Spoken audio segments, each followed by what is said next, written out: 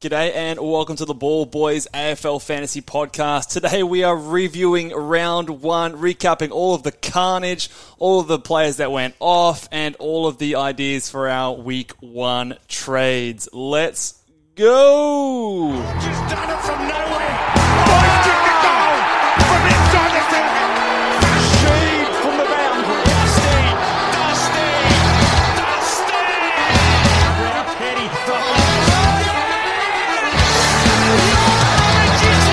Petrarca. Oh, wow. How good is that? The legend becomes immortal.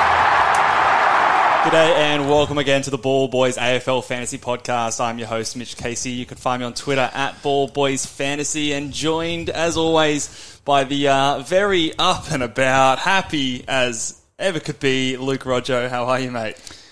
Mate, all I can say is, fuck me dead.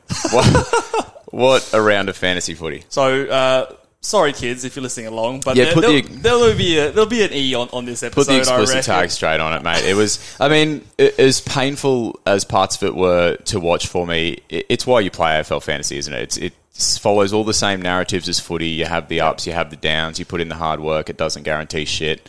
So it just so happens that your downs were right from the get-go. Yeah. Should I monologue straight up? Should I let everyone know why I'm so down? Yeah, let it rip. Get it off your chest, mate. Let us all know what happened on your weekend round one fantasy footy. So come Friday sort of afternoon, I was sort of having a look at my structure and I thought, I'm probably one too many rookies on the ground. So I think you were rocking with 7 last week. Yeah, and I thought to myself, of the rookie options that I had there, I was confident on 6 of them, and then the 7th would have been a 200k that I wouldn't have been super happy with. It was Chandler at that point. So you I thought confident with Chandler. So I thought, okay, I'm not confident with Chandler, so I got to rejig things. Obviously, Sherry is named as the solo ruck, so I think to myself, after a bit of consideration, You I had think, English okay, before then? well, what I do, I had English before then. What I do is I go down to Sherry to get some cash, and then I get Chandler up to Callahan. So it's all looking all right. And then first quarter of that North Melbourne West Coast game, sitting pretty. Jerry's looking good. He's looking like he's on track for 100. Looked like a great Oh, pick. the roll's there, and that's what we look for. The roll's there. And Yeah. then he goes and puts his ankle under somebody. Yeah, someone falls on his leg.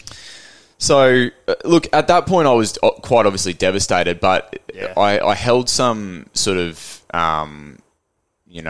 like happiness in the fact that it looked like, in terms of the role, it actually was a good pick. It was a good pick. I hadn't made a bad It was just pick. bad luck. Just bad luck with the injury, and then 3.56% owned as well. I So think- when you're on an island over there with a unique, it's a lonely place. Although there seemed like there was a few people out there on Twitter that shared your pain. I think Roy, the traders, also included in that. What pissed me off the most was then having to sit back watching English go big, and then the guy who I was unsure about his fucking job security, Chandler, pops out 100 as the well. guy that you were trying to avoid, he goes ton, And then And to top it off on Sunday, well, Sunday I was thinking, God, I'm back in business here. Josh Kelly's scoring well. The role's there. We've picked a somewhat unique player. He's going really well.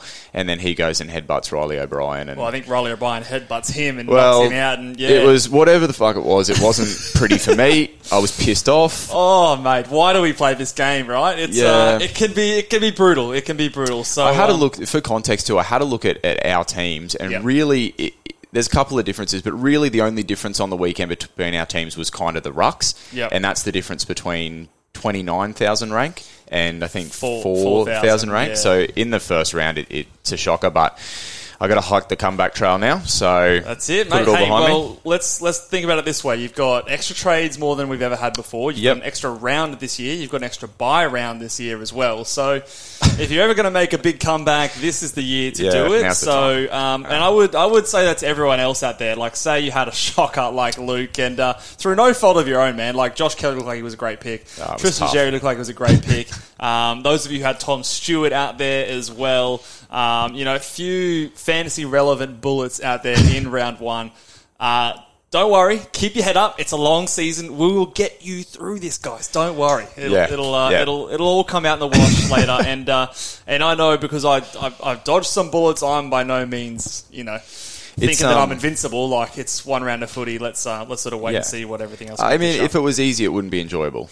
That's right. You know what I mean? That's right. So we'll rise from the ashes and get you going. We push on. So today's podcast, we're going to be going through some of the all of the games. Now, we've already gone through the Thursday night game, Carlton and Richmond. Yep. So if you haven't already checked that one out, go and check out our most previous podcast or video over there.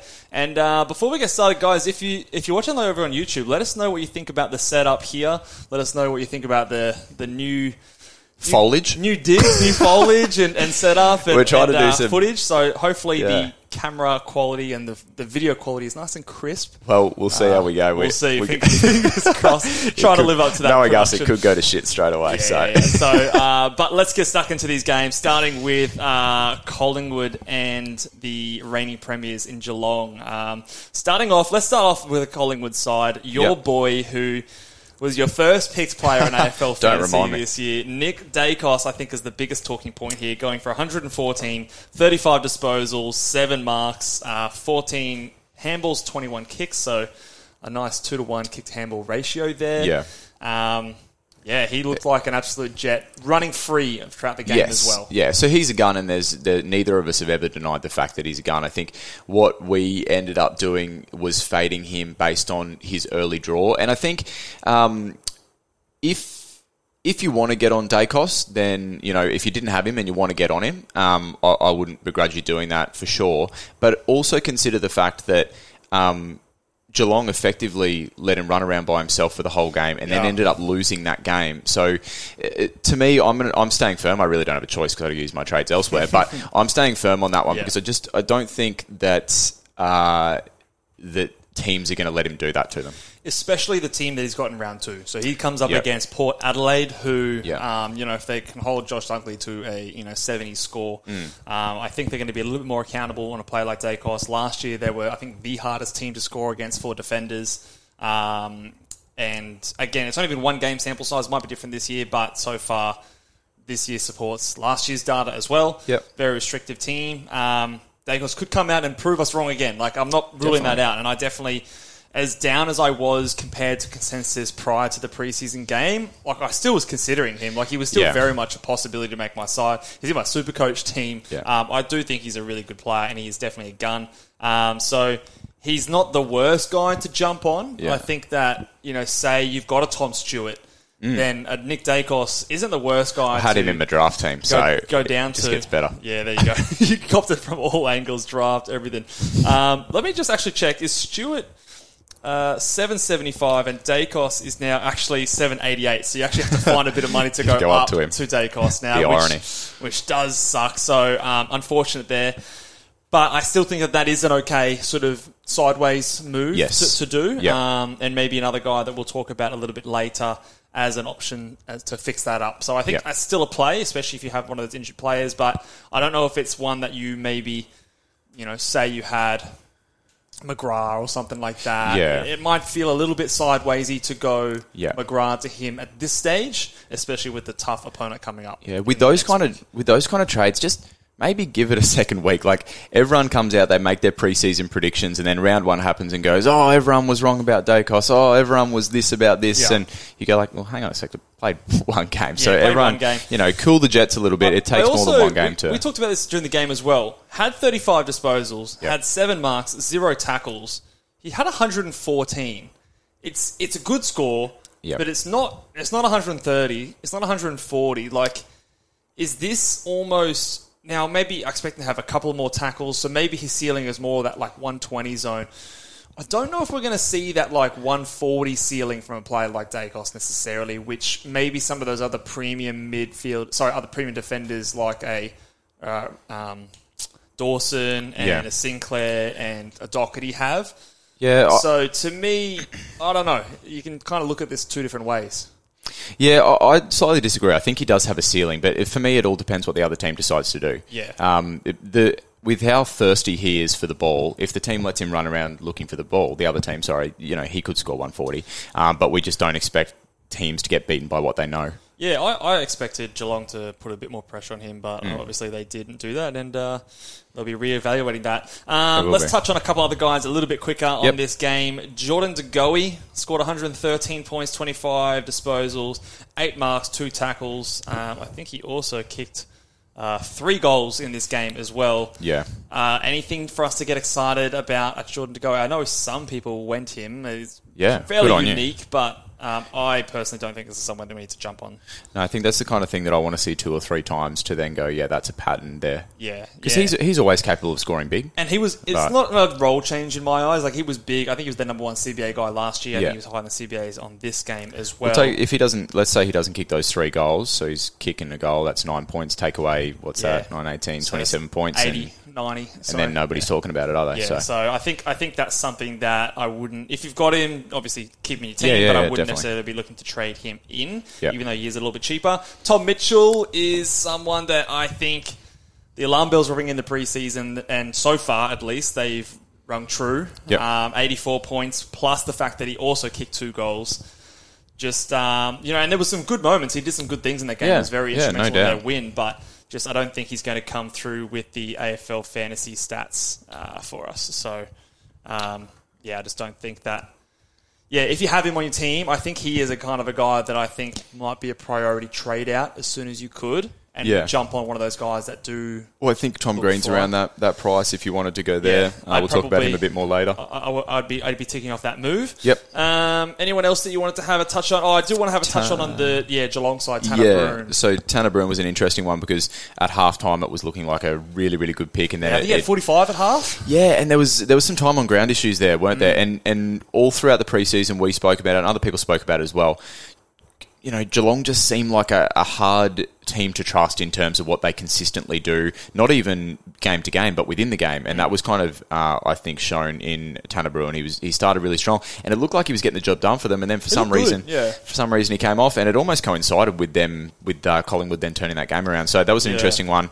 Jack Bowes maybe coming back to this team. I'm not sure when Duncan's coming back to this team as well. So if I was on him, I'd be looking to trade him to someone else who seemingly popped potentially. Yeah, he's an interesting one. I think he might be a little bit lower down the priority list depending on how many fires you've got to put out and how many rookies you might have missed. But if you're in a really luxurious position, he might be someone that if you can move him to someone else in your team, whether that be through a bit of DPP in the midfield or in the forward line, then I think that is an okay move. Like, say you could get him to like a Warpool or one of those guys that did pop in the first round, I would definitely tick that off. But there is still a world that he comes out in as a good pick, and if he gets the role they had in that first half, it works out. I personally just don't necessarily trust Geelong, but if you picked him, you disagree with me in the beginning anyway. So it's true. You might be right, I may be right.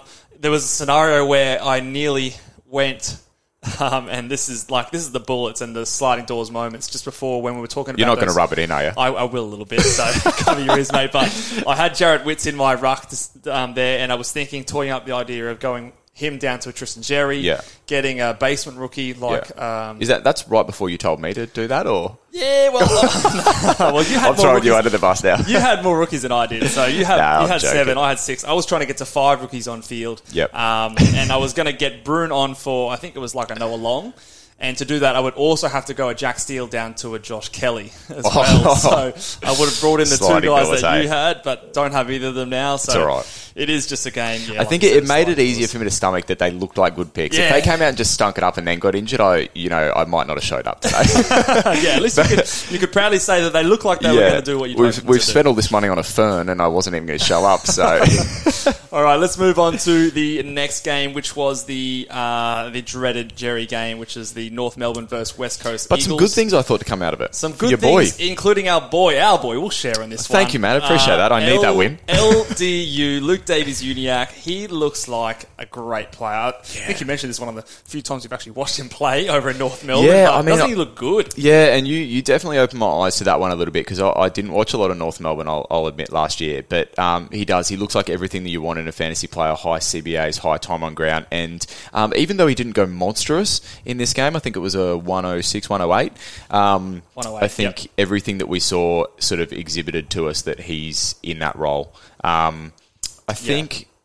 Like Yeah. 12 kicks, 20 handballs, perhaps that might even up a Yep. bit. Only one mark in that game. He's definitely had lots of games where he's exceeded that as well. So for me, that tells me if he's popped out of 108, there's room to go up from there. There is, in my opinion, yeah. It's not like he's got an even distribution of stats and he's only hit a 108. That's right, 87%. He was the main guy in the middle there. Yeah. So for those of you guys who have him in your team, I think he's a great pick. I was in on him in the preseason. Everything I saw ticked all those boxes. I think that if you do have someone like Josh Kelly and don't have an LDU, You could go I there. still personally think I would trade an LDU in over a Tom Green as an example. Well, this is the thing with Green is in my mind, I don't want to admit defeat straight away because we saw this at the start of last year.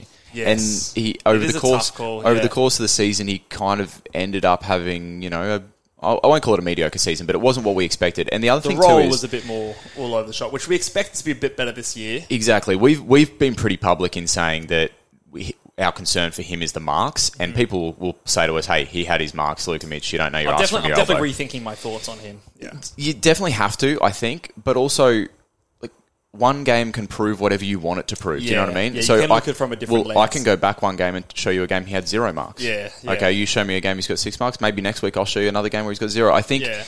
I don't want to poo-poo anyone, and there's every chance that he's a season-winning pick, and if you're on him and that's good, I hope you go really well. But I'm still somewhat sceptical. Yeah.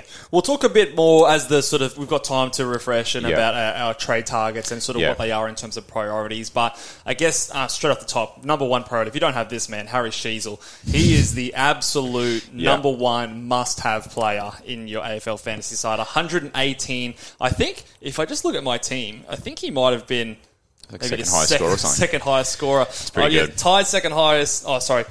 Tied third highest with a Hayden Young on my side. So 118 from your debut. Played friendly on the was that new role. Oh. My goodness. And we won't mention the fact that I dropped him before the game to get a draft. Sammy Draper on my draft team after I found out that Bruce was not named in the side. Just shambles over in the draft. Sucks. But Harry Sheezel, 34 disposals, 22 kicks, 9 marks. Didn't even get a tackle. Didn't need him.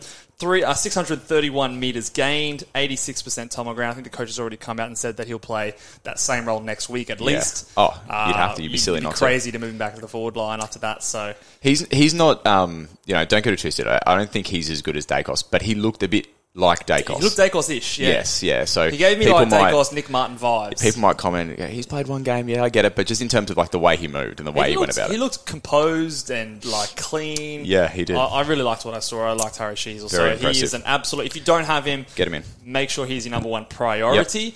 The other rookie on this game as well, Ruben Jimby, again, probably number 2 priority if you don't have him. We should all have these guys in our side. They are the absolute must-have guys. What did he have? 12 tackles for the young man. In 72% time on ground, that could still come up. It's beast mode, hey? Yeah, so he's definitely someone we're happy having built for on it too. our ground. I want to talk to you about Jack Zeebull. The Z-Bull, as the traders would call him. The problem is where you can get him. So You know he's what I mean? He's a forward. Exactly. So that's Say you had someone like another guy in this game, Tom Powell. Say you had a Tanner Bruin. Are you maybe trying to swing them to a player like Jack Zeebull, who I think is just a little bit more expensive in the 500k? Let me just have a look. the role looked very friendly, but 572. He made 35k in that game, and his break-even is now down at 36. So he's going to continue to make more money. yeah. Are If they he going to plays- continue to chip it around like they did in that game, do you think? Yeah, I don't think it's going to be quite as friendly as it was for him on the weekend. Like, he took 9 marks, but if he's playing in that particular role, then it does lend itself to higher numbers. I think if I was to make a call on it now and he stays in that role, I'd say with certainty that he's going to outperform what he's priced at. It's just whether you can find something better elsewhere, depending on your team structure as well. Yeah. Who would you... And again, we're skipping ahead. Just, again, we're early in the week at this stage, but who would you rather, him or a Jason Horne-Francis? Him. As to be honest. Zeebull? Yeah. Yeah, I think I might prefer him too. I think the role is friendlier than what you might have with a Jason Horne-Francis. I know that he sort of popped a little bit on the weekend as well, and I know a few people are on that. But I think in the role that he's playing, there's the potential for... him to go missing in patches in that role. Yep. And the other thing too is Very similarly priced, I will say. they wiped the floor with the Lions in the end, and their highest scoring fantasy player scored 95. So it's one game. I'm not going to come out and say that that's like a straight up concern, but it's just something to, I guess. I guess my view is I think that Jack Siebel's performance here is more repeatable than a Jason Horne-Francis. Yeah, I think it's a good way of putting it. Week to week.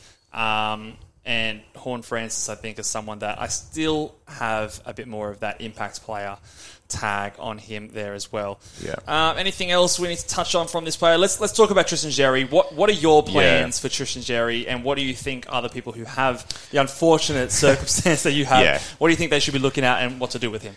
Yeah, we always said from the start that if you did choose to go for a mid-price option and something went wrong, you cooked yourself a little bit. And I mean, I was saying that the whole preseason. I ended up doing it. So some people go, oh, you knew what you were getting into, but you don't pick an injury like that, I don't think. You can't pick a bloke just falling on his leg so, 1 quarter into the season. You know, at the moment, I suck it up, but at this point, it's now time to cough up. It's a bit of a restructure. Yeah, so depending on what you might have done with the rolling lockout on the weekend, it sort of depends on how much cash you might have to make with that second trade. So I was actually pretty fortunate in the end. I chose to go, after that happened, I chose to go Dawson down to Hayden Young, which actually ended up scoring me points on the weekend, but also made me a heap of cash to now use on that Xerri thing. So I'm going to have to fix Kelly and Xerri, which means Kelly will come down to one of those guys that popped. It could even be a Tom Green. It could be... who am I thinking of? I can't think of the name. Just dropping down a slight price bracket, and then I'll be going straight from Xerri up to... You've already got a bit of bank of cash I do. I do have a little bit of cash, and so I'll be going no mucking around, either straight to English or, potentially Witsy's going to have a low break even now. He could continue to climb the ranks there. So I also think Sean Darcy's a good shout as well. He scored a ton against a very strong opposition in Rowan Marshall. I was very much considering... Wits and a Sean Darcy in my starting squad. I had the 50k kind of left there. I don't know. There's something dirty about just having 50k sitting on your bank. So I just wanted to spend it. I knew you had a good matchup, and I also had that bye round as sort of a bit of a tiebreaker. Yeah. So I think that lent me that way. Look, it's very early. Obviously, Wits had a great game, but I think that next week we could just as easily see Sean Darcy be the one going big and Wits dropping back. So Luke Jackson didn't have much of the role at all on the weekend, which I found interesting. Yeah, it was very much like 75-25 split. See, that's between weird. The two players. Do you think that's weird? He's been traded across there. I'm assuming he's going home, I think, but I'm assuming also for more ruck opportunity. I think the pitch with him was like that Blitzarves kind of was role. It? Okay. Where they see him more just as that around. sort of that, like rover sort of type, very versatile wing, forward, midfield, ruck. He's quite young still, but then again, so is Sean Darcy. But I think from what I've seen so far, I'd be confident enough going up to a Sean Darcy if, for example, you can't get up to a Jared Witts or a Tim English as well. So I would probably tick all three of those options off. Any cheaper options that you think are worthwhile considering, whether it be a Laddams or someone like Scott Lysette now that he's over the Brisbane matchup? Mate, it would not be wise, would it? Yeah, I feel like... I don't think anyone would advise me to just go for more heartache. Yeah, look, I personally do agree that you should probably I'm sweating just thinking about mentioning those names. My God. Yeah, it makes you nervous. So, I mean, look, not to say those other guys are the most, likely to stay injury-free, especially with English and Sean Darcy's history as well. So you can't be picking your team based on unlikely injuries. Like if you're picking Aaron Hall and he gets injured, then you're probably entitled to cop a bit of I told you so. But not with guys who don't have that history. Yeah. So I think get up to one of those three. I think is probably the ones that we're looking at, and it might require a bit of a restructure for you to do so. But let's move on to the next game here, which was you got the next game. Yeah, Port and the Lions. This one will be a bit of a quick one. So we've talked about Jason Horne-Francis straight off the bat. Looks like he had a really good game. Came in waves, I think, from memory. Sort of kicked the first goal, then went on a dry spell for a little bit, and then came on really strong at the end of the first or start of the second quarter. Had a big third quarter as well. So this is the kind of flow of the game that makes me a little bit worried for Jason Horne-Francis. Yeah. What are your thoughts on a player like him? Because he's in a fair amount of sides. I think he's like 15 or 16% owned. And to be fair, those sides have 18%. been those sides have been proved right on the weekend, haven't they? In Absolutely. terms of where he's priced. So far. So well done to those people who picked it. Like I said, I mentioned it before, and you just touched on it then as well. Is I think in that role there's the potential to have those big spurts, but then there could also be some dry spells there. The other thing, the reason maybe I'm not quite as interested is because I just don't feel like I can make my structure work to get him in the side, particularly when I've got a lot of shit to fix up as well in the coming days. Yeah. So he's, what is he priced at? 572. So he's pretty close to that sort of mid-60s in price stat figures, mid to high 60s. So what do we expect him to do from here on out? Like, what did he have on the weekend? He had, was it a 90 on the weekend? Yeah, it was 92 or something like that, I think. Do you have it in front of you? I'm struggling to find it. I do have it in front of me. It was bang on the 90. Bang on the 90. Okay. Yeah. So, what do we expect that to be? Like, I kind of feel like he's a low to mid 80s is sort of my projection there. Where would you peg him at? Yeah, for me, it almost... I know it's not, but it feels a bit like his rookie season. He could conceivably, I think, go 90, but I think it's more likely to be 80s. Yeah. And I mean, that still probably makes him a good pick, doesn't it? Oh, yeah. If it's 85, it's 20 points under still that what you're paying at the moment. So the question is, like, how many of these guys can you fit in? Because we're in the next sort of half an hour, we're about to talk about a heap of guys that are sort of priced either in that range or below who, based on week one, we are expecting them to outperform their average. So how, are you going to be able to pick them all? Can you win without picking them all? Yeah. Can you just read me out his stat line there? Like, what did he have in terms of disposals, marks, so goals? one goal, 25 touches, 17 kicks, 8 handballs, 2 marks, and 3 tackles. So it's a pretty diverse line. He found a lot of the pills. So there's definitely he's had games like this before. Like, I'm looking at a game last year, round 4 against the Swans, 23 disposals, 4 marks, 5 tackles. 16 kicks, 7 handballs. Like, it's pretty similar, 94 points. He followed it up the next week with a 56. And then a 67, 52. So I still, for me personally, would want to see this happen more consistently. I don't know if I'm ready to launch into it straight away as a guy that I'm moving across or jumping ship if one of my mid-prices have failed. Yeah. I definitely prefer what I saw from him and his role than someone like a Tanner Bruhn and someone like a Tom Powell. Yeah. But, of course, there is that price difference. Yeah. So, we're not pooh-poohing him as a pick, but it just takes a lot to be a trade target, doesn't it? For me personally, I haven't quite seen enough, but it wouldn't shock me if he comes out and has a big season. So, and a lot of people are on him as well. So we'll just sort of have to see how that goes. Rosie went really, really well. Yep, tick. So that's obviously a big tick. The role was excellent.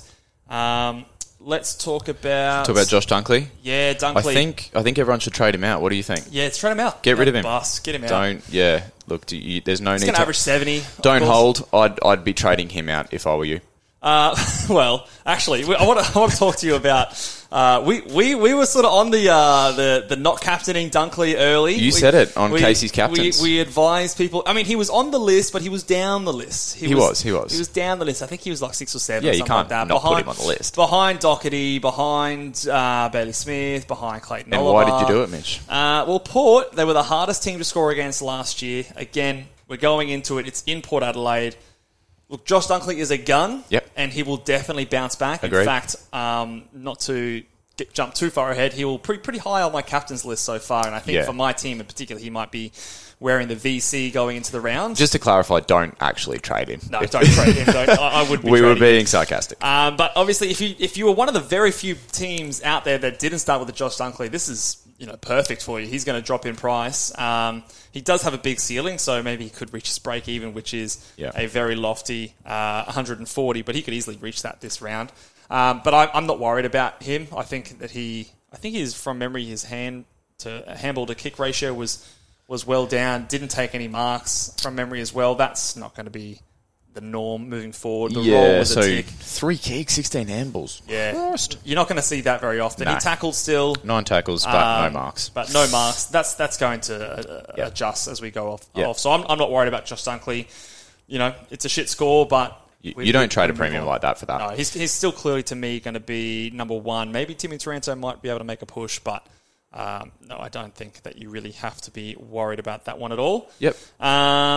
Who else do we need to talk about? We could just here? briefly mention Darcy Wilmot as sort of a D. I still see him as a D7 or D8 option, still on your bench. I wouldn't see him as bringing him onto your field. So yeah, this is an issue that I'm facing with my team. That D6 position. So you kind of got Chesser, Cowan. You got Chesser, Cowan, Wilmot there as sort of your rookie price options. Are we comfortable with any of them on our field at the moment, or is this kind of a situation where we need to restructure our side to try and maybe get another mid-price defender in there at some point? Depends who you don't have. I'll say it straight away. I'm not going to be able to do that. I don't have the luxury of doing that. But if, let's say you didn't have a Constable, or you didn't have a Day, find a way potentially. I think Constable is someone that while he's there, we have to have him. The chances are, though, I think he had like 42% as his kicking efficiency or disposal efficiency. It's pretty stinky for a guy who's got a high kick to handball ratio as well. Yeah, so little concerned about how long we're going to have him there, but 87 from a guy who's priced around 300k it's a great score. So he and Will Day I think was also someone that so they're achievable in terms of getting those guys in at a cheaper price. Your hand might be forced here. Like I don't think I'd be going to trade Wilmot of those three, but let's say if he scores Cowan, 49 against Port Adelaide. Like, is that encouraging that he's someone that maybe against a maybe easier team to score against? Melbourne have been someone that gives up points to defenders and those sort of outside players a bit. He's a rookie as well. 49, it's like if it has a 5 in front of it, you're probably going like, that's pretty good. I think that your hand could be forced in this situation if Cowan gets dropped. Yeah. He got subbed, so, read into that what you will. Well, if Cowan gets dropped, what we could do is loop a player like Darcy Wilmot because he scores. I think they play on the Friday night and then you can sort of decide whether or not you're going to take that or go somewhere else. That's a play. That's even a play with Kelly, I think, this week. In terms of although actually no, Kelly, I think now that I just thought of that, I'm pretty sure Carlton play on the Thursday night. So okay, so you can't do so you wouldn't be able to do that. It would only happen if Chesser was dropped, and then you could maybe loop Cowan if that was the case. Okay, which you might not even want to do it anyway. Yeah, so we'll have to sort of see how that goes. But that D6 is something that I'm going to be thinking about before our podcast later in the week, and whether it's something that if you didn't have too much carnage, if it's something to look at fixing up. Should we move on to the next game? I think we're going to run out of time. So. Yeah, let's keep going. So we've got Doggies in Melbourne next. Now, you were just licking your lips to sit down and watch this one. And unfortunately, I had a prior commitment I couldn't watch, which I was a bit PO'd about. So we've made some big calls in the preseason, Luke. We've been pretty hot on a couple of dogs. Don't be jumping off now. Yeah. But Bailey Smith was obviously a guy that I was very keen to sit down and watch. And there's a couple of different ways you can look at this. The glass half full in me says that I didn't like the way he was moving. He looks more fatigued than I've seen him in the past. He looks like he wasn't running as smooth and quickly and as powerfully as I've seen him in the past. Yet he still found his way in a game where they got beaten down pretty badly in the second half to a 96. Yep. So glass half full of me says that, okay, he gets a couple of matches underneath him. Yep. The team actually does it a bit better in the coming weeks, that he's going to be able to put 20-plus points on those kind of scores. Yeah. The glass half empty in me is, okay, there's talk about, into preseason, which I know we pushed back a bit on in the start of the year, but is this something that is, I think his CBAs were down at 58%, but I do want to mention that I think that sometimes those CBA figures can be a bit misleading, because sometimes, just based on the game flow, if the Dogs or, the Demons kick 3 goals in a row, no time's gone off the clock, but you're going to clock 3 CBAs. So exactly, they can sometimes be a bit misleading. I feel like it was a pretty even spread amongst their midfielders, which is kind of what we expected from the preseason. Yeah, and I think the Dogs' midfield fluctuates a little bit with its performance, doesn't it? It feels like a little bit of a front-running midfield. So there's going to be teams that they get beat up by. Who expected Adam Treloar to be the top scoring dog? I know Dossie messaged me and went, oh yeah, of course, Adam Treloar. Why not have him as the highest scoring dog? So obvious. 76%, sure. But put it this way, if you did get on the Bailey Smith train, I don't think you're getting off it. I'm not moving it. There's better you don't trade your premiums. They're not the priority right now. Yeah, better things we do want to watch players like that, especially because they are a bit more unique. So maybe in the next few weeks, if we get on top of all the rookies, we get on top of all the mid prices. and we have the luxury to trade one of those guys if he is underperforming, Yep. we can definitely do that, but not as of yet. I'm definitely giving him another week or two. I think the logic that we just spoke about kind of applies for Bontempelli, Yep. McRae. They're all reasonably similar in score. Like McRae's a little bit higher, but he kicked a goal there. Yep. So I don't think that you're pulling the pin on any of those guys now. I think Yeah. there's bigger fish to fry. Yeah, and the good thing about Bont is like he scored 99. I think he's priced at 100. So he basically Yeah.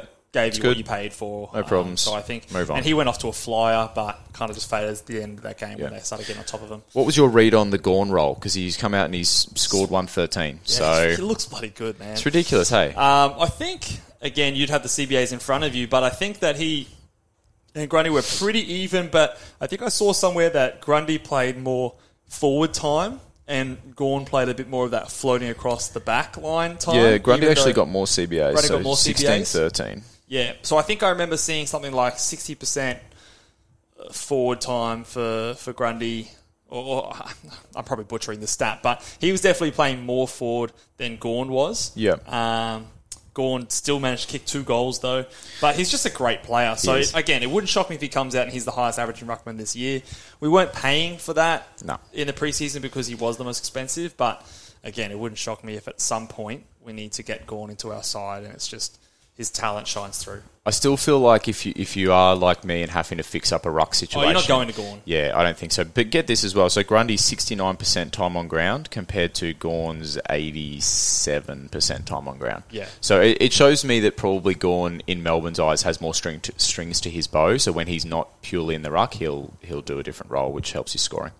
What about on the other side of the ruck line, Tim English? Well, how did you see? I mean, again, Yeah, I missed the game, unfortunately. I haven't had a chance to... he looked good, man. Like he did his Yeah. best to go against these two. When you're going against these two and you pop out at 115, you must have done something all right. Yeah, so I look, if he stays out on the ground, he has every chance to be the highest scoring ruckman this season Yeah. as well. So I think you've got a 3-headed race between English, Gawn, and Rowan Marshall to get there as the number 1 scoring ruck.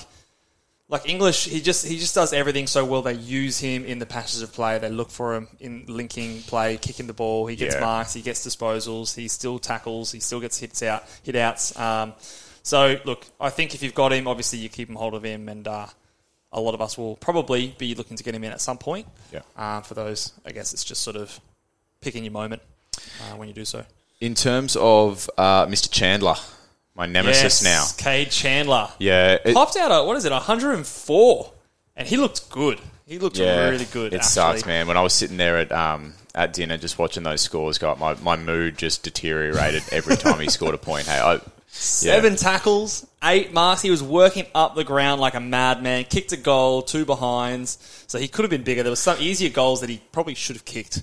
That his Could have been worse. Score could have been bigger, to be honest. BetMGM has an unreal deal for sports fans in Virginia. Turn $5 into $150 instantly when you place your first wager at BetMGM. Simply download the BetMGM app and sign up using code Champion150. Then, place a $5 wager on any sport. You'll receive $150 in bonus bets, regardless of your wager's outcome. And if you think the fun stops there, the king of sportsbooks has plenty of surprises in store. Check out daily promotions, same-game parlays, live bets, and so much more. Download the app in Virginia today and get $150 in bonus bets instantly from your first wager. Only at BetMGM. BetMGM and GameSense remind you to play responsibly. See BetMGM.com for terms. 21 plus only. Virginia only. New customer offer. Subject to eligibility requirements. Rewards are non-withdrawable bonus bets that expire in 7 days. Please gamble responsibly. Gambling problem? Call 1-800-GAMBLER. Promotional offer not available in Washington, D.C. I think he's a huge priority for a lot of teams to get in. Yeah, he definitely is. And the fact of the matter is he's not going to pop that out every week. But No, he doesn't need to anymore now. Exactly. That's the way the pricing works, is that when he has that big score, his break-even dives, it'll be negative ridiculous. So he's negative 27 at the moment in terms of his break-even. So he just has to front up to score to if he accrue goes, money. if he goes something like 60 across the next 3 weeks, what's he scored? 104. I'm just using Moreira's Magic's little price calculator here. It's going to be ridiculous. He goes 60 for the next 2 weeks, and he makes an extra $110,000 in 2 weeks. So I think he'll be the most priority rookie for most people, because I'm assuming that most people already have he's Sheezel or have only in Jimmy. 10% of sides, so he was someone that a lot of people did miss. It's going to really hurt me to not be able to get him this week. So I'm going to have to do Kelly and Jerry, and I'm not going to do something ridiculous and go Kelly. He still might even be worthwhile getting next week, depending on how he goes. Yeah. But he's someone that should easily get himself to 400k plus. Yeah. And so with his price tag at number 260, you're still making a lot of money by getting him in now. So I think of the guys that I'm expecting a lot of people to not have, he, to me, if again, assuming you don't have Jinbi, assuming you have Jinbi and Sheezel, those other guys that like Sheezel that you should have started with, Kade Chandler I think is probably the number one priority to jump on. Get those rookies right, get the cash going, which is the number one thing to think about at the start of the season. Yep. Anyone else we need to talk about this year? Jack McRae. We just kind of lumped him in with Bont and he kind of did all right. Yeah, but I think he's the same one. You wait, you watch, you don't trade. You just sort of there's not much to do there. So all right, let's move on to the next game. Sydney. Sun City. This is now you were just creaming your jeans, weren't you, watching this one? Yeah, I knew he had a good matchup, but I wasn't necessarily expecting this kind of a ceiling from a Jared Witts. But 137, I think he might have been the second or third highest score of the round. If you were to graph like my mood and Mitch's mood, it's like I'm like when you're like shooting for the stars, and I'm like, I was trying not to let it get too much to my head, but I did. And you're probably like texting me going, "Oh, I'm really sorry, mate," but you'd sneakily I let one little text go. Oh, I was pretty happy with my ruck choice. and I got on here for it. 130. I think I outscored your R2 by over 100 points. And it was effective. I was going to say it was effective with the difference between our scores, but I think you had a bit more. A little bit. But I think it's a good pick, obviously, to start the season. It's it's a way you want to keep going, but obviously coming up against that Sydney team where they had a few ruck injuries going on there. I think Laddams even got subbed out. The 3/4 Witts is scoring well. They just go no, have some more points. Have some more, So I think obviously temper your expectations, but I do think he's someone that can push mid-90s for the season. Like 300 hit-outs or something, didn't he? Yeah, what did he have? 51. It's close enough to 300. 51 hit-outs. But I was most encouraged by the disposals, actually. 25 disposals. Yeah, that's good. He had 5 marks. He is someone that does get a lot of his points from hit-outs, but the fact that he also had a decent amount of disposals in there as well encourages me a little bit as well. 87% time on ground. He almost had more hit-outs than Rory Laird had points. That's true. It's getting pretty close. I think it's 9. We'll touch on him later and have a bit more of a victory lap with that. Victory lap. I'll get the streamers. Again, you're looking at getting Cherry up to someone. If you had to pick between he and a Sean Darcy, who are you going? And I can't pick English. Okay. Let's throw English in there. Like, what are you thinking? For me, I think of your upgrade at this stage. It's probably Witts or English. I think the priority would definitely be English, but then that huge score from Witts jumps out at you. However, if you look at the matchup, you go, well, English scored against Gawn and Grundy at 115, and then Witts did it against no ruckman. So maybe that leans me towards English. However, I think there is still a little bit of a price difference there as well. Yeah, so English is over the 900. So let me just double check. He's 909. Yeah. Jared Witts is now at 834. And who does Sean Darcy is still down at 770. He comes up against North. My days. So old man Goldstein you'd expect to be back in there. And then he goes up against Eagles. So again, that's another easy matchup. Wow. So I think that if I was to rank them in terms of trade priority, just for value for dollars, I would actually have Sean Darcy number 1. But for me, that after the absolute debacle of the weekend, for me that feels like I'm getting cute. I don't know what it is. Maybe I'm completely wrong. But do you know what I mean? It's such a debacle that I almost just want to put an end to it and go. I'm getting straight to the top. I'm getting whoever everyone else has, and I'm just if he goes down. I feel like then you put yourself at like. Because again, I can't bridge the gap. Is that what you mean? Well, you can't bridge the gap, and also we can't necessarily predict injuries. We're not going to say here and go, okay, English is going to be fine because he's the most expensive, and Sean Darcy is the most likely to get injured because he's the cheapest. Yeah, I agree with you there, but it's easy to say from that side of the desk. I know. I've got no emotion attached to it right now, but if I was, again, for my listeners who maybe aren't, or probably are quite as scarred as Luke, if you've got the Cherry situation, I would go Sean Darcy number 1 personally. I'd probably have English number 2 and Witts third, just because that gap is now smaller between Witts and English because of the big score of a Witts. Remember, guys, and this is we probably hear this a lot every year. When you trade a player in, you're not getting the score that they put up the last week. That doesn't count to your average. You're telling me that doesn't count? No, you don't get that score. Did you not know that? No, I thought you banked that one. Oh, yeah, no. This is bullshit. Turns out you only get what they score from when you trade them in. Then that's shit. I didn't read that in T's and C's. Yeah, fine print, mate. You got to go digging for that one. But yes, so what they score from here forward, you missed out on that 137. So for me, I actually think. Just say it one more time that I missed out on it. You did miss out on that 137. Yeah, I beat you by 100 points you plus. Prick. What do we got? Goulden. We got to talk about that boy, Errol.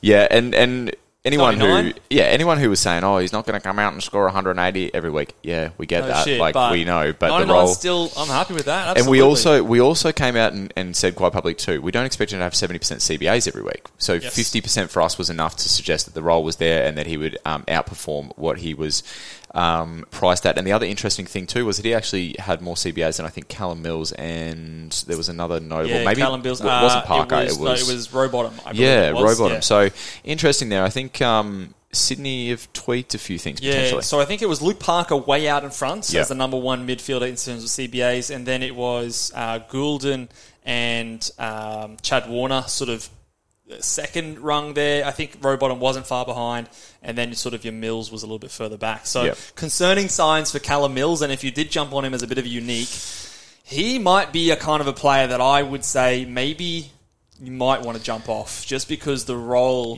is concerning. He still has enough value on his head that you'll be able to get something decent for it. It might be enough to get a bit of a restructure. So that one to me is not necessarily on the back of a poor performance, but on a role flag that I am concerned about, which I was a little bit concerned about in the preseason, which is why he wasn't really an option for me. But if you've got most of the rookies, say for example, and your mid prices are doing okay, or if it's the cash you need to do a bit of a restructure, then Callum Mills I think is maybe your ticket to do that, and I would tick that off, assuming you don't have any other more pressing concerns. Yeah, and it's not because you're reacting to a score; it's because you're reacting to a role. At this early point in the season, I think that still is a true fact. That he's got a lot of cash on his head, and you can use that cash well. I think so. He's still 964k. His break even is 138, and if he's still playing on that wing off half back a little bit as well, then I don't see him getting close to what he put up last year. He still is a gun, so and he can fluctuate week to week, but it's not promising signs. Let's move on to the next game on the Sunday. So this was the Giants Adelaide game, if I'm correct. Am I? You are correct. Yeah. You are correct. Now that there was some positive vibes in the house during this game, and then it went south pretty quick. So Josh Kelly was looking good. What did he have? I think it was like the last quarter he went down. Yeah, he did. I think he ended up with 91. So 91, I think that was early. He had 89 to 3/4 time, and I'm sitting there thinking, Here we go. We've got a pod here. Credibility for the Ball Boys too. I was thinking he's absolutely one of our picks, and he's going to go 120 here. At certain points he was sort of catching Tom Green there in terms of the scoring, and then like I said, he went and had the head knock, and it looked bad straight away, didn't it? It was not one of those ones that you look at and think, oh, just wait and see. Like the legs were moving, and there was carry on. People were running in, and so naturally I stormed out. I slammed the door. The toys, went flying out of the cot. That's what fantasy does to us. Yeah, look, if you've got, say you were in the horrible position where you've got Stewart, Cherry, and Kelly, then obviously he's the guy that's going to be returning the soonest. So you fix up those other guys that are longer-term injuries. But this time of the year, I think that more than likely it's a trade. If you have someone that you can loop on your midfield, say you've got a Holdens on your bench, you loop him, he goes off for 100 or something crazy. Then you might hold, hoping that it's a 1 week absence, and maybe use that to get some of those other rookie fix-ups. But again, you're sort of waiting and banking on a player like Hollins, who does play the first game of the round, so do that. So that might be something that you're waiting for, but not expecting that to necessarily be the case. Yeah. In a case like that, what would you say? Although I think you've got Hollins on the ground, is that right? Only because, remember, the way it worked out, I actually had to trade Mackenzie. Sorry, I had Mackenzie, right? But okay. The so you could then move him onto the bench. Yeah, so I ended up having Hollins on the ground and Mackenzie sitting on the bench. The way it worked, I couldn't get him on after Thursday. With that in mind, what if Hollins comes out and scores an 80? Are you keeping Josh Kelly in that situation? If he scores an 80, I'd almost be tempted to, just because it would maybe allow me to use the trade to potentially get Chandler, and because I'm in that kind of interesting situation. The other thing too is I really like Josh Kelly as a pick. Yeah. I like watching him play. He looks like a gun. I liked what we've spoken about him through in the preseason. So everything you saw would back that up. Yeah, exactly. So it would just be generally disheartening to have to trade him out after. I know I'm probably going to be forced to. I get that, but it would kind of suck. Yeah, it is one of those tough things. I think when we get closer to round 5, round 6, and we're in upgrade season, 1 week injuries, I think we've sort of seen in the past with a player like Cripps who did his hammy, missed a week, came back, and he was good to go. The right play there was to hold a player like that so you can get that upgrade.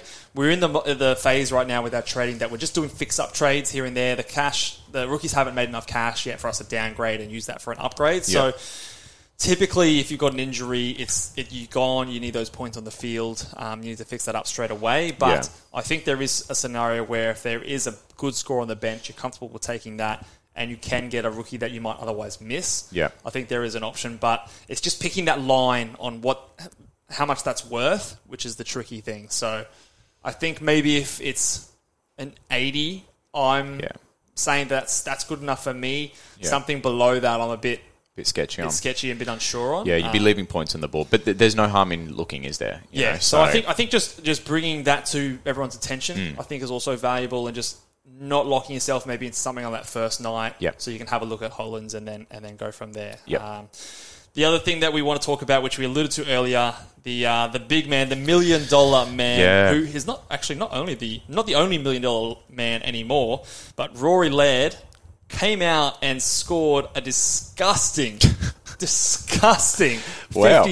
Don't hold back. He wasn't even tagged, Luke. He wasn't even tagged. Now, I don't know if there was reports about a lot of hot weather down in Sydney or something like that, but the other team seemed to handle it fine. The other guys on the other side of things scored well. So Rory Laird, 57. I think his break even's like 180, I think. Yeah, 174 I've got here. So he's going to absolutely lose cash. He had 2 tackles, 2 marks, 18 disposals on the weekend. It was only 1 free against, so it wasn't even like that was like hugely, bringing his score down. Just a really poor effort for him. And if you started with him, it's a lot of money. In some ways, would you agree? In some ways, that sort of performance, could it be even harder to stomach than like what happened to me absolutely. with Kelly? Because absolutely. I mean, you got more points out of Kelly. You spent less money out of Kelly. And he was proving to be a good pick. It was proving to be a good pick. It's clear cut. You trade him, you get him out of your side, you move on. Whereas this, I still don't think you trade Laird. What are your thoughts? I don't think you trade him either. If you've committed to get him in,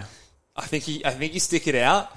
Because the role's the same. The role is there. He could come back next week and still be the guy. Yeah. Different to a Mills where I thought the role was a bit different.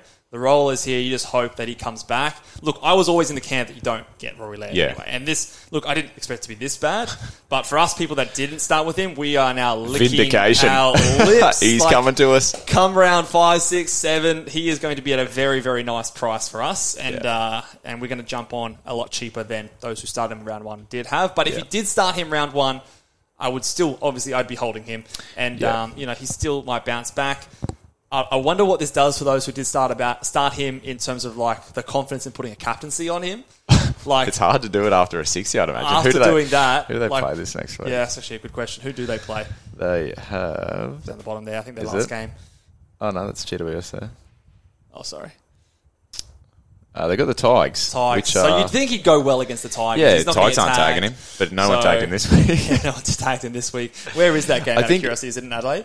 Yeah, it's in Adelaide Oval. Surely he bounces back. I think I'd still back him in as a decent captain option. Yeah. But yeah, tough start for Laird owners. I can't see. I know Bales was very poor Bales, devastated. And even Calvin, I think, was fuming. I just can't see the cash grab large enough that you'd like feel the need to go Laird down to someone.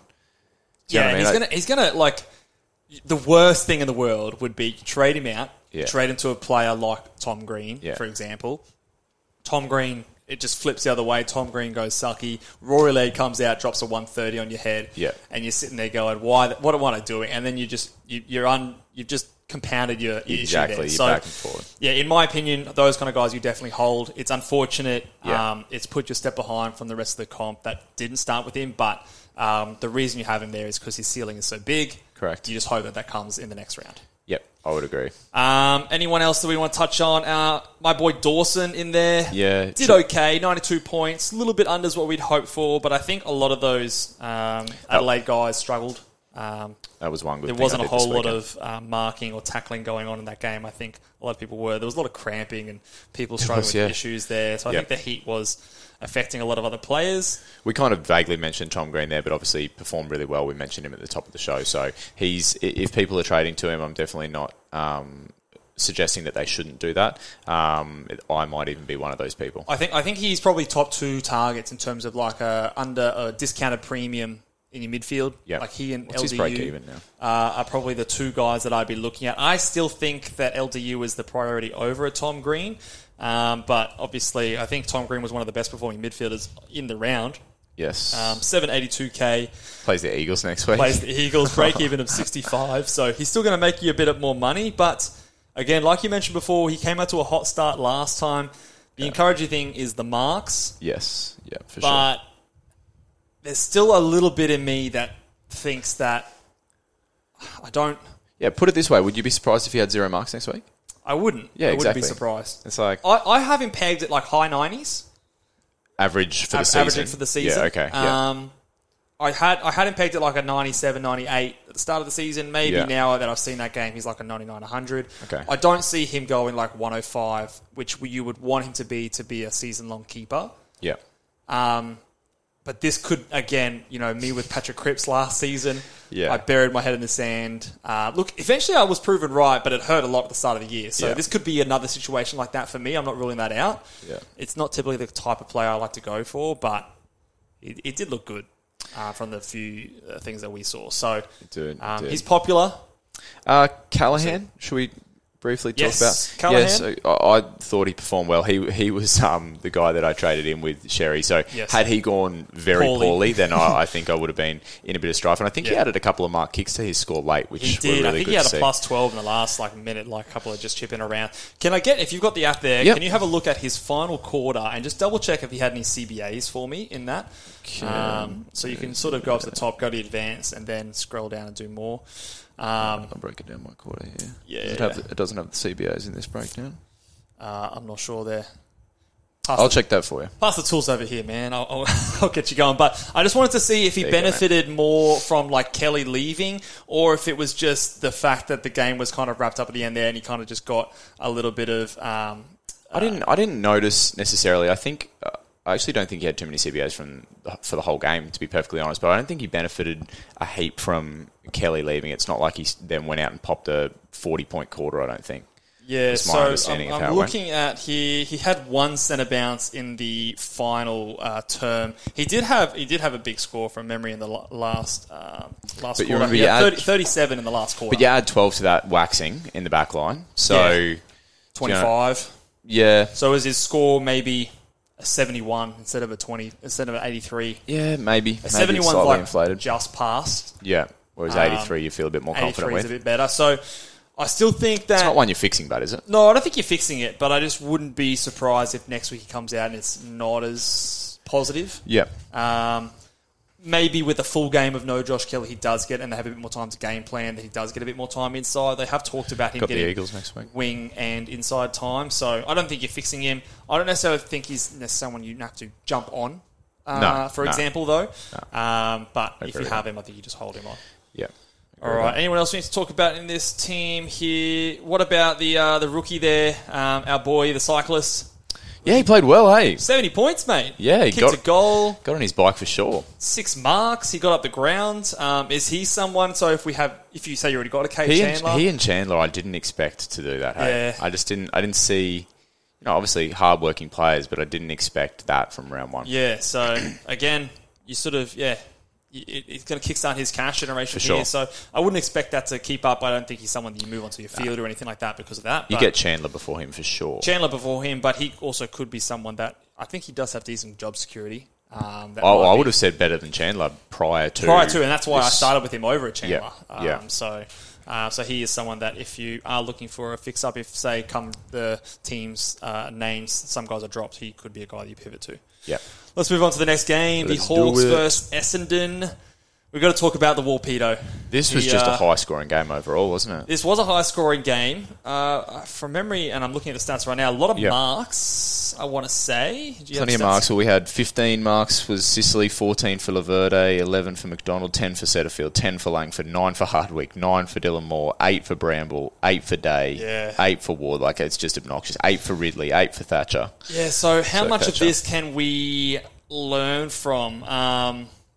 I want to talk specifically about James Wolfe because we've been on the train that we've been anti-James. Yeah, people will be coming at us for sure. So people are probably puffing their chest up, taking their victory laps, and rightfully so. He looked well. Again, I didn't actually watch much of this game, but he's still KO in the AFL. They can't separate the games and not have them overlap yet. Don't know why. Anyway, just a little pet peeve. Did you want to watch this game? I did want to watch this game. Hawthorn Essendon. I've got my boy Will Day in there to watch, and but anyway, is this something that, relieves our fears of Warple a little bit more? Like, what are we thinking in terms of confidence as non-owners, jumping on him as maybe a way to get some cash to fix up some of our rookies? Well, I found it really interesting because our concerns on Warple were almost on display within that game. So from my understanding of watching the scores, he had almost 40 points in a quarter. 40 in the first quarter. And then he ended the half on, 40? I think it was 39 or something like that. If I have a look here. So, 32 in the first quarter. He must have lost a few late in that quarter because we did see, I think he was at 40. Early on, there was a 40, wasn't there? So, for me, that kind of exemplified the fact that he can score and then really 7 quickly. In the second quarter. Exactly. He can score quickly and then it can dry out really quick. And so that's not only shown, 35 in quarter 3. And then if I look at quarter 4... I'm still scrolling down.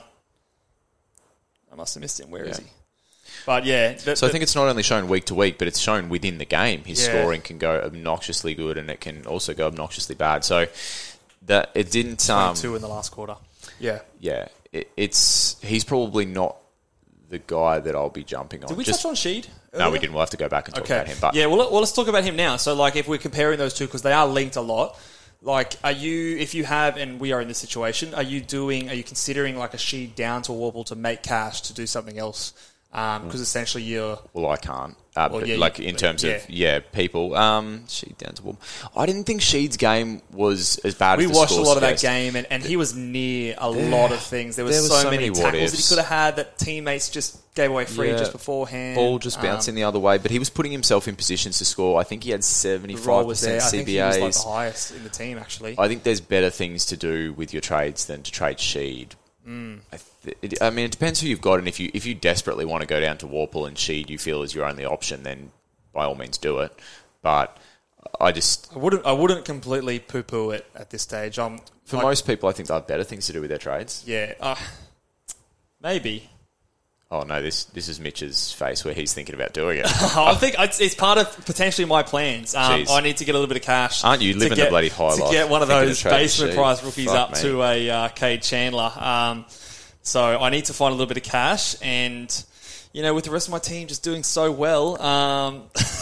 It's hard to listen to, folks. I'm sorry, mate. I'm really laying it on, aren't I? On purpose. Nah, it's all good. But I think that's something that I will consider when we talk about trade targets later on in the week. I'll have a bit more of a definitive answer of which way I am leaning to go. So, another one on this game, Will Setterfield, another one of those guys that popped a huge score, 122. Again, around that Dom Sheed sort of price tag, 10 marks, 6 tackles, 25 disposals. Did it in only 77% time on ground. Kicked a goal as well. I will just pump the brakes. He's not going to verse Hawthorn every week. And the Hawthorn players aren't going to verse Essendon every week either. That's right. So it was a mark fest. There was lots and lots of fantasy points to be had in this game. So, look, great round 1 start. If you have him, good on you. Yeah. I know a few credible coaches do have him on their side, and it's a good pick so far. I'm a little bit concerned that it's unrealistic.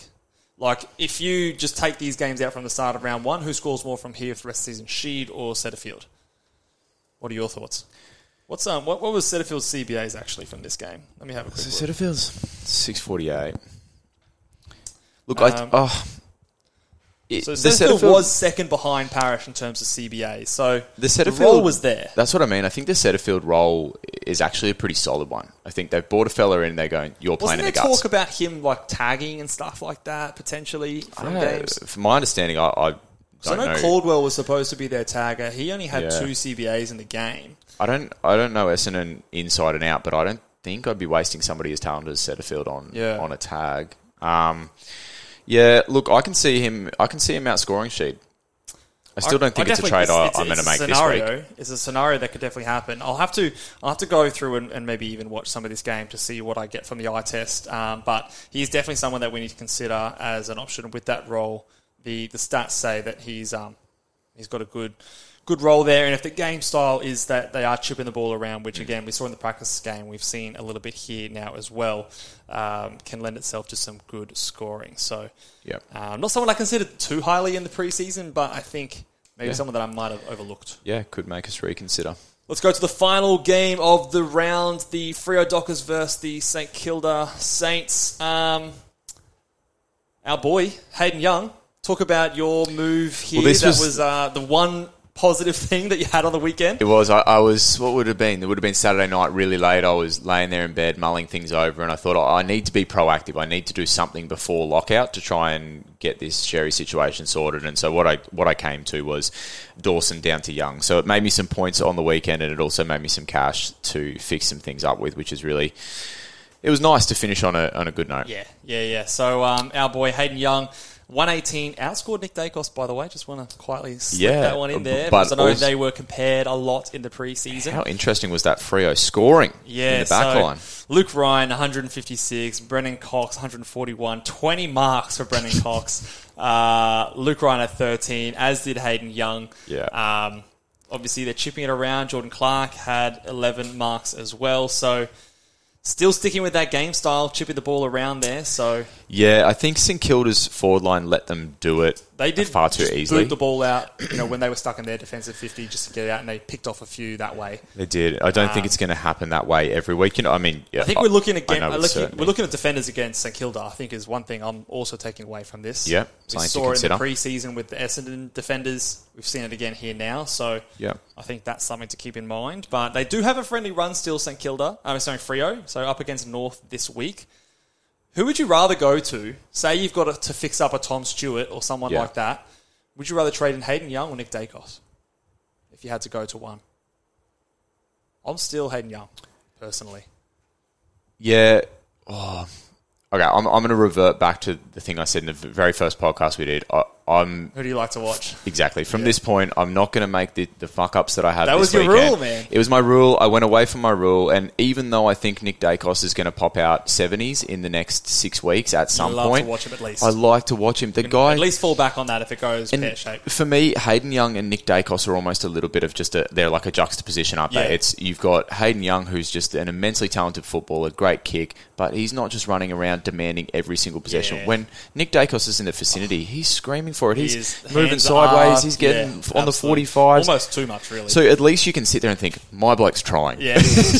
My bloke is trying to score for my fantasy team. Whereas Hayden, even though Hayden Young scored a 118, I was actually frustrated watching it. We were watching it together. And he could have gone way bigger, honestly. If he was like Dacos, I reckon in that same game, Dacos would have scored 160. Oh, 100%. Dacos you know what I mean? Crazy in that back line. So there's my long answer to your question. Yeah. Look, okay, you're going to go Dacos. I'm still going to go Young just because, again, the matchup against Port Adelaide this week, Hayden Young's coming up against Kangaroos. Their price is still very similar. Look, I think at the end of the year, they're going to be very close. So for me, it's just almost like the immediate return of that. Maybe you're going to be able to get Dacos a little bit cheaper down the line a little bit as well. If he has a few tough runs, I think he might have a few tags coming up at the end in a few weeks as well. So Hayden Young's staying in the team. Yeah, you've got him. We're on the ride now, man. We're on the Hayden Young ride now. So, and also we'll talk about a guy that we didn't have on our captain's choices because of a tag, but he didn't end up getting tagged. Andrew Brayshaw scored a 114. The tag actually went to Caleb Sarong in that game, which I never would have predicted. Interesting. So, yeah, I don't know if it was a hard tag, but more of just like a run-with role. But, yeah, Brayshaw, they let him do his thing. He got 7 tackles, 4 marks, 114. You know, the hard matchup that we thought at the start of the year, he went over his price. So if he's started with him as a starting selection, I think that's going to be a good one because, again, we were concerned about this game, but again, we know that they have a good run coming up against North Melbourne this week. So he will be featuring quite highly in the captains this week, I would guess. So definitely. You want to talk about your skipper for the weekend? Yeah, Jackie Steele. He just got there in the end. We were cheering that last little +6 at the end to get him over the 100 mark. He almost didn't kick it before the siren. Oh, he took his time. Didn't he? What did he mark it? Like 17 seconds to go, and he's just holding it there. Just assessed all his options, mate. I'm like, just kick the ball, Jack. Give me that +3. But yeah, 102. Slight concerns for me just in the game style of a St Kilda. He's, by no means am I considering trading him, but a little bit concerned that he might not be the 115 guy that I initially predicted him to be at the start of the season. He might just be that 108 to 110 guy, which is still fine. Like, he's a guy that he's lowly owned. He is under 10% owned, and we know he has a ceiling. So I'm still happy to have him in my side, and I'll keep backing him. He might even be, again, my captain this week if my VC doesn't work again. So. And when you still anticipate a guy to be a top 8 mid, you're not making that really reactionary trade at the start of the year, are you, when you've got other things you can do? He was still the number one scorer in the Steels team, and obviously when you've got a team like Freo who possess the ball like... In the Steels team? Sorry, what did I say? St Kilda. St Kilda's team. He's had the team named after him now. Skipper, mate. Come on. It's his team. The St Kilda Steels. That's got a nice ring to it, I reckon. But yeah, so I think he's fine. I'm not considering trading him, and I don't think you guys should either as well. So... we talked a little bit about Sean Darcy as well, so I think he's a good option if you're looking to fix that up. I'm not jumping on the Luke Ryan or Brennan Cox. Luke Ryan will give you 150, then I'll give you 70. Yeah, Brennan Cox, I know, yes, he had 20 marks. This will be his highest score of the year, I would go to expect. I just haven't seen it enough for me to confidently jump on. I'm not mucking around with players like that. Anyone else for us to touch on in this game? Caleb Sarong. If you were a Caleb Sarong owner, what would you be doing in that situation? Are you giving him another week, considering the fact that he was tagged and he's still pumped out, 29 disposals? Yeah, I think you are, especially because it was a weird tag. It's not one that I think everyone will go to. No, I don't think you're going to see that often. Ross does some interesting things. It's just when you compare him to players like LDU and Tom Green at a similar price point. Well, it depends who you don't have, doesn't it, in terms of what you do with your trades. It'll be a low priority. Yes. It could be a luxury move if you've got nothing better to do. Say you've got Cade Chandler. Yeah. You know, you've got nothing better to do. You've got no... to have nothing better to do. If you've got all the main mid-prices, or like you say you're just missing one of those mid prices, then Sarong might be a ticket to get there. But yeah, low priority for me. Rowan Marshall. All good. We're not concerned, are we? Well, even if you are concerned, you're not trading him. No. Do you know what I mean? Like there's really no point in talking about it. He's at least getting another week for everyone. I'd be shocked if there's anyone out there advocating for trading him based on one poor score. I'm pretty sure Freo were the hardest team to score against for rucks last year. Yeah. Sean Darcy is a very tough ruck to go up against. He just bashes you. Dominated the hit-outs there. So I think whenever we have someone come up against Freo with those rucks, expect probably a poor end of their average. So he had the role, not worried about him. Yeah, I think it would just be a poor choice, and also like who are you trading to? Do you know what I mean? Yeah, it's not. It'd like be pretty reactionary to grab go from him to like a Wits or something like that. I think that you'd find yourself similar to that Rory Laird kind of thing. Exactly. It might be flipped the next week. So don't bother. I would not be reacting to that. And the last guy I want to talk about here is Philippou, Matthias Philippou, 54. It's a pass. It could have been worse. Who's that? Sorry. The Philippousis. Yeah, sorry, I didn't recognise who it was. Right, now that you've said Philippousis, I understand. Philippousis, he was my F6. Was he on your ground too? He was on my ground. Yeah, I toyed up with, a lot of people faded him onto the bench, so I was a little nervous with having him on my field. I am still a little nervous having on my field there, but... The Sheasel 118 helped. Yes, Do you know what I mean? It did make it feel a little bit better. It's like you've got an average of sort of, 70, 80 between your rookies, so... Yeah. But, you know, I think he's a kind of a guy that you could sort of see, you know, with a bit more experience, a bit more confidence that he could, he could be the Cade Chandler next week, or he could be the Luke Pedler and get those sort of out-of-the-box scores and work. He was working up the ground, so I liked the way he goes about it. I just hope the role doesn't prevent him and he drops like a really good stinker on us next week. But I think in terms of structure, I'm fixing up my back line if I'm doing a structure trade first before I'm fixing up my forward line. Yeah, I think that will be the same for most people. But the good thing is I think he's locked into your side. I don't think he's getting dropped or anything like that anytime soon. He played pretty well. Beautiful. That will do it for us today in terms of the review. Yeah, lots happening round one, mate. So, it is for sure. So let us know down in the comments, guys, if you're watching over on YouTube, how your team went. What did you score? What are you ranked after round one? Remember, it's just one sample size, so throw those rankings pretty much out the window. I'm talking to you, Luke, here. Thanks, man. And remember, it's just 1 week. We've got plenty of time to catch up. Podcast will be coming later on this week where we'll go through all of the trade targets. We will, unfortunately, be recording after the Thursday night game. So I'll do a little bit of a tweet out, maybe on where I sit with players like a Doherty. Who are Carlton versing, actually, by the way? Is it Geelong, I want to say? We have next week. Carlton. Or this week? Geelong. Yeah. You got it. So I think the only real captain option there is a Doherty. So if you have him on your team, it's a VC option. But the rest of the captain options will go through on Friday. And also, after the teams drop, our reactions there and our big trade targets. So I think that will do it for us today, guys. And hopefully I can send us out here, but make sure you guys give us a subscribe, make sure you like the video, and we'll see you guys next time. Laters.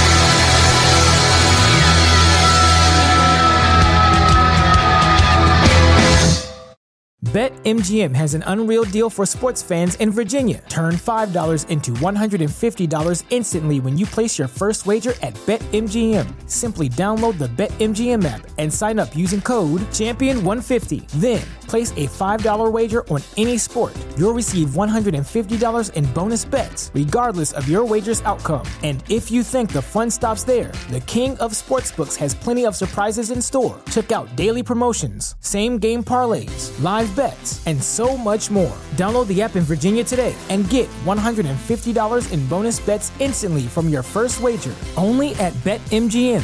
BetMGM and GameSense remind you to play responsibly. See BetMGM.com for terms. 21 plus only. Virginia only. New customer offer. Subject to eligibility requirements. Rewards are non-withdrawable bonus bets that expire in 7 days. Please gamble responsibly. Gambling problem? Call 1-800-GAMBLER. Promotional offer not available in Washington, D.C.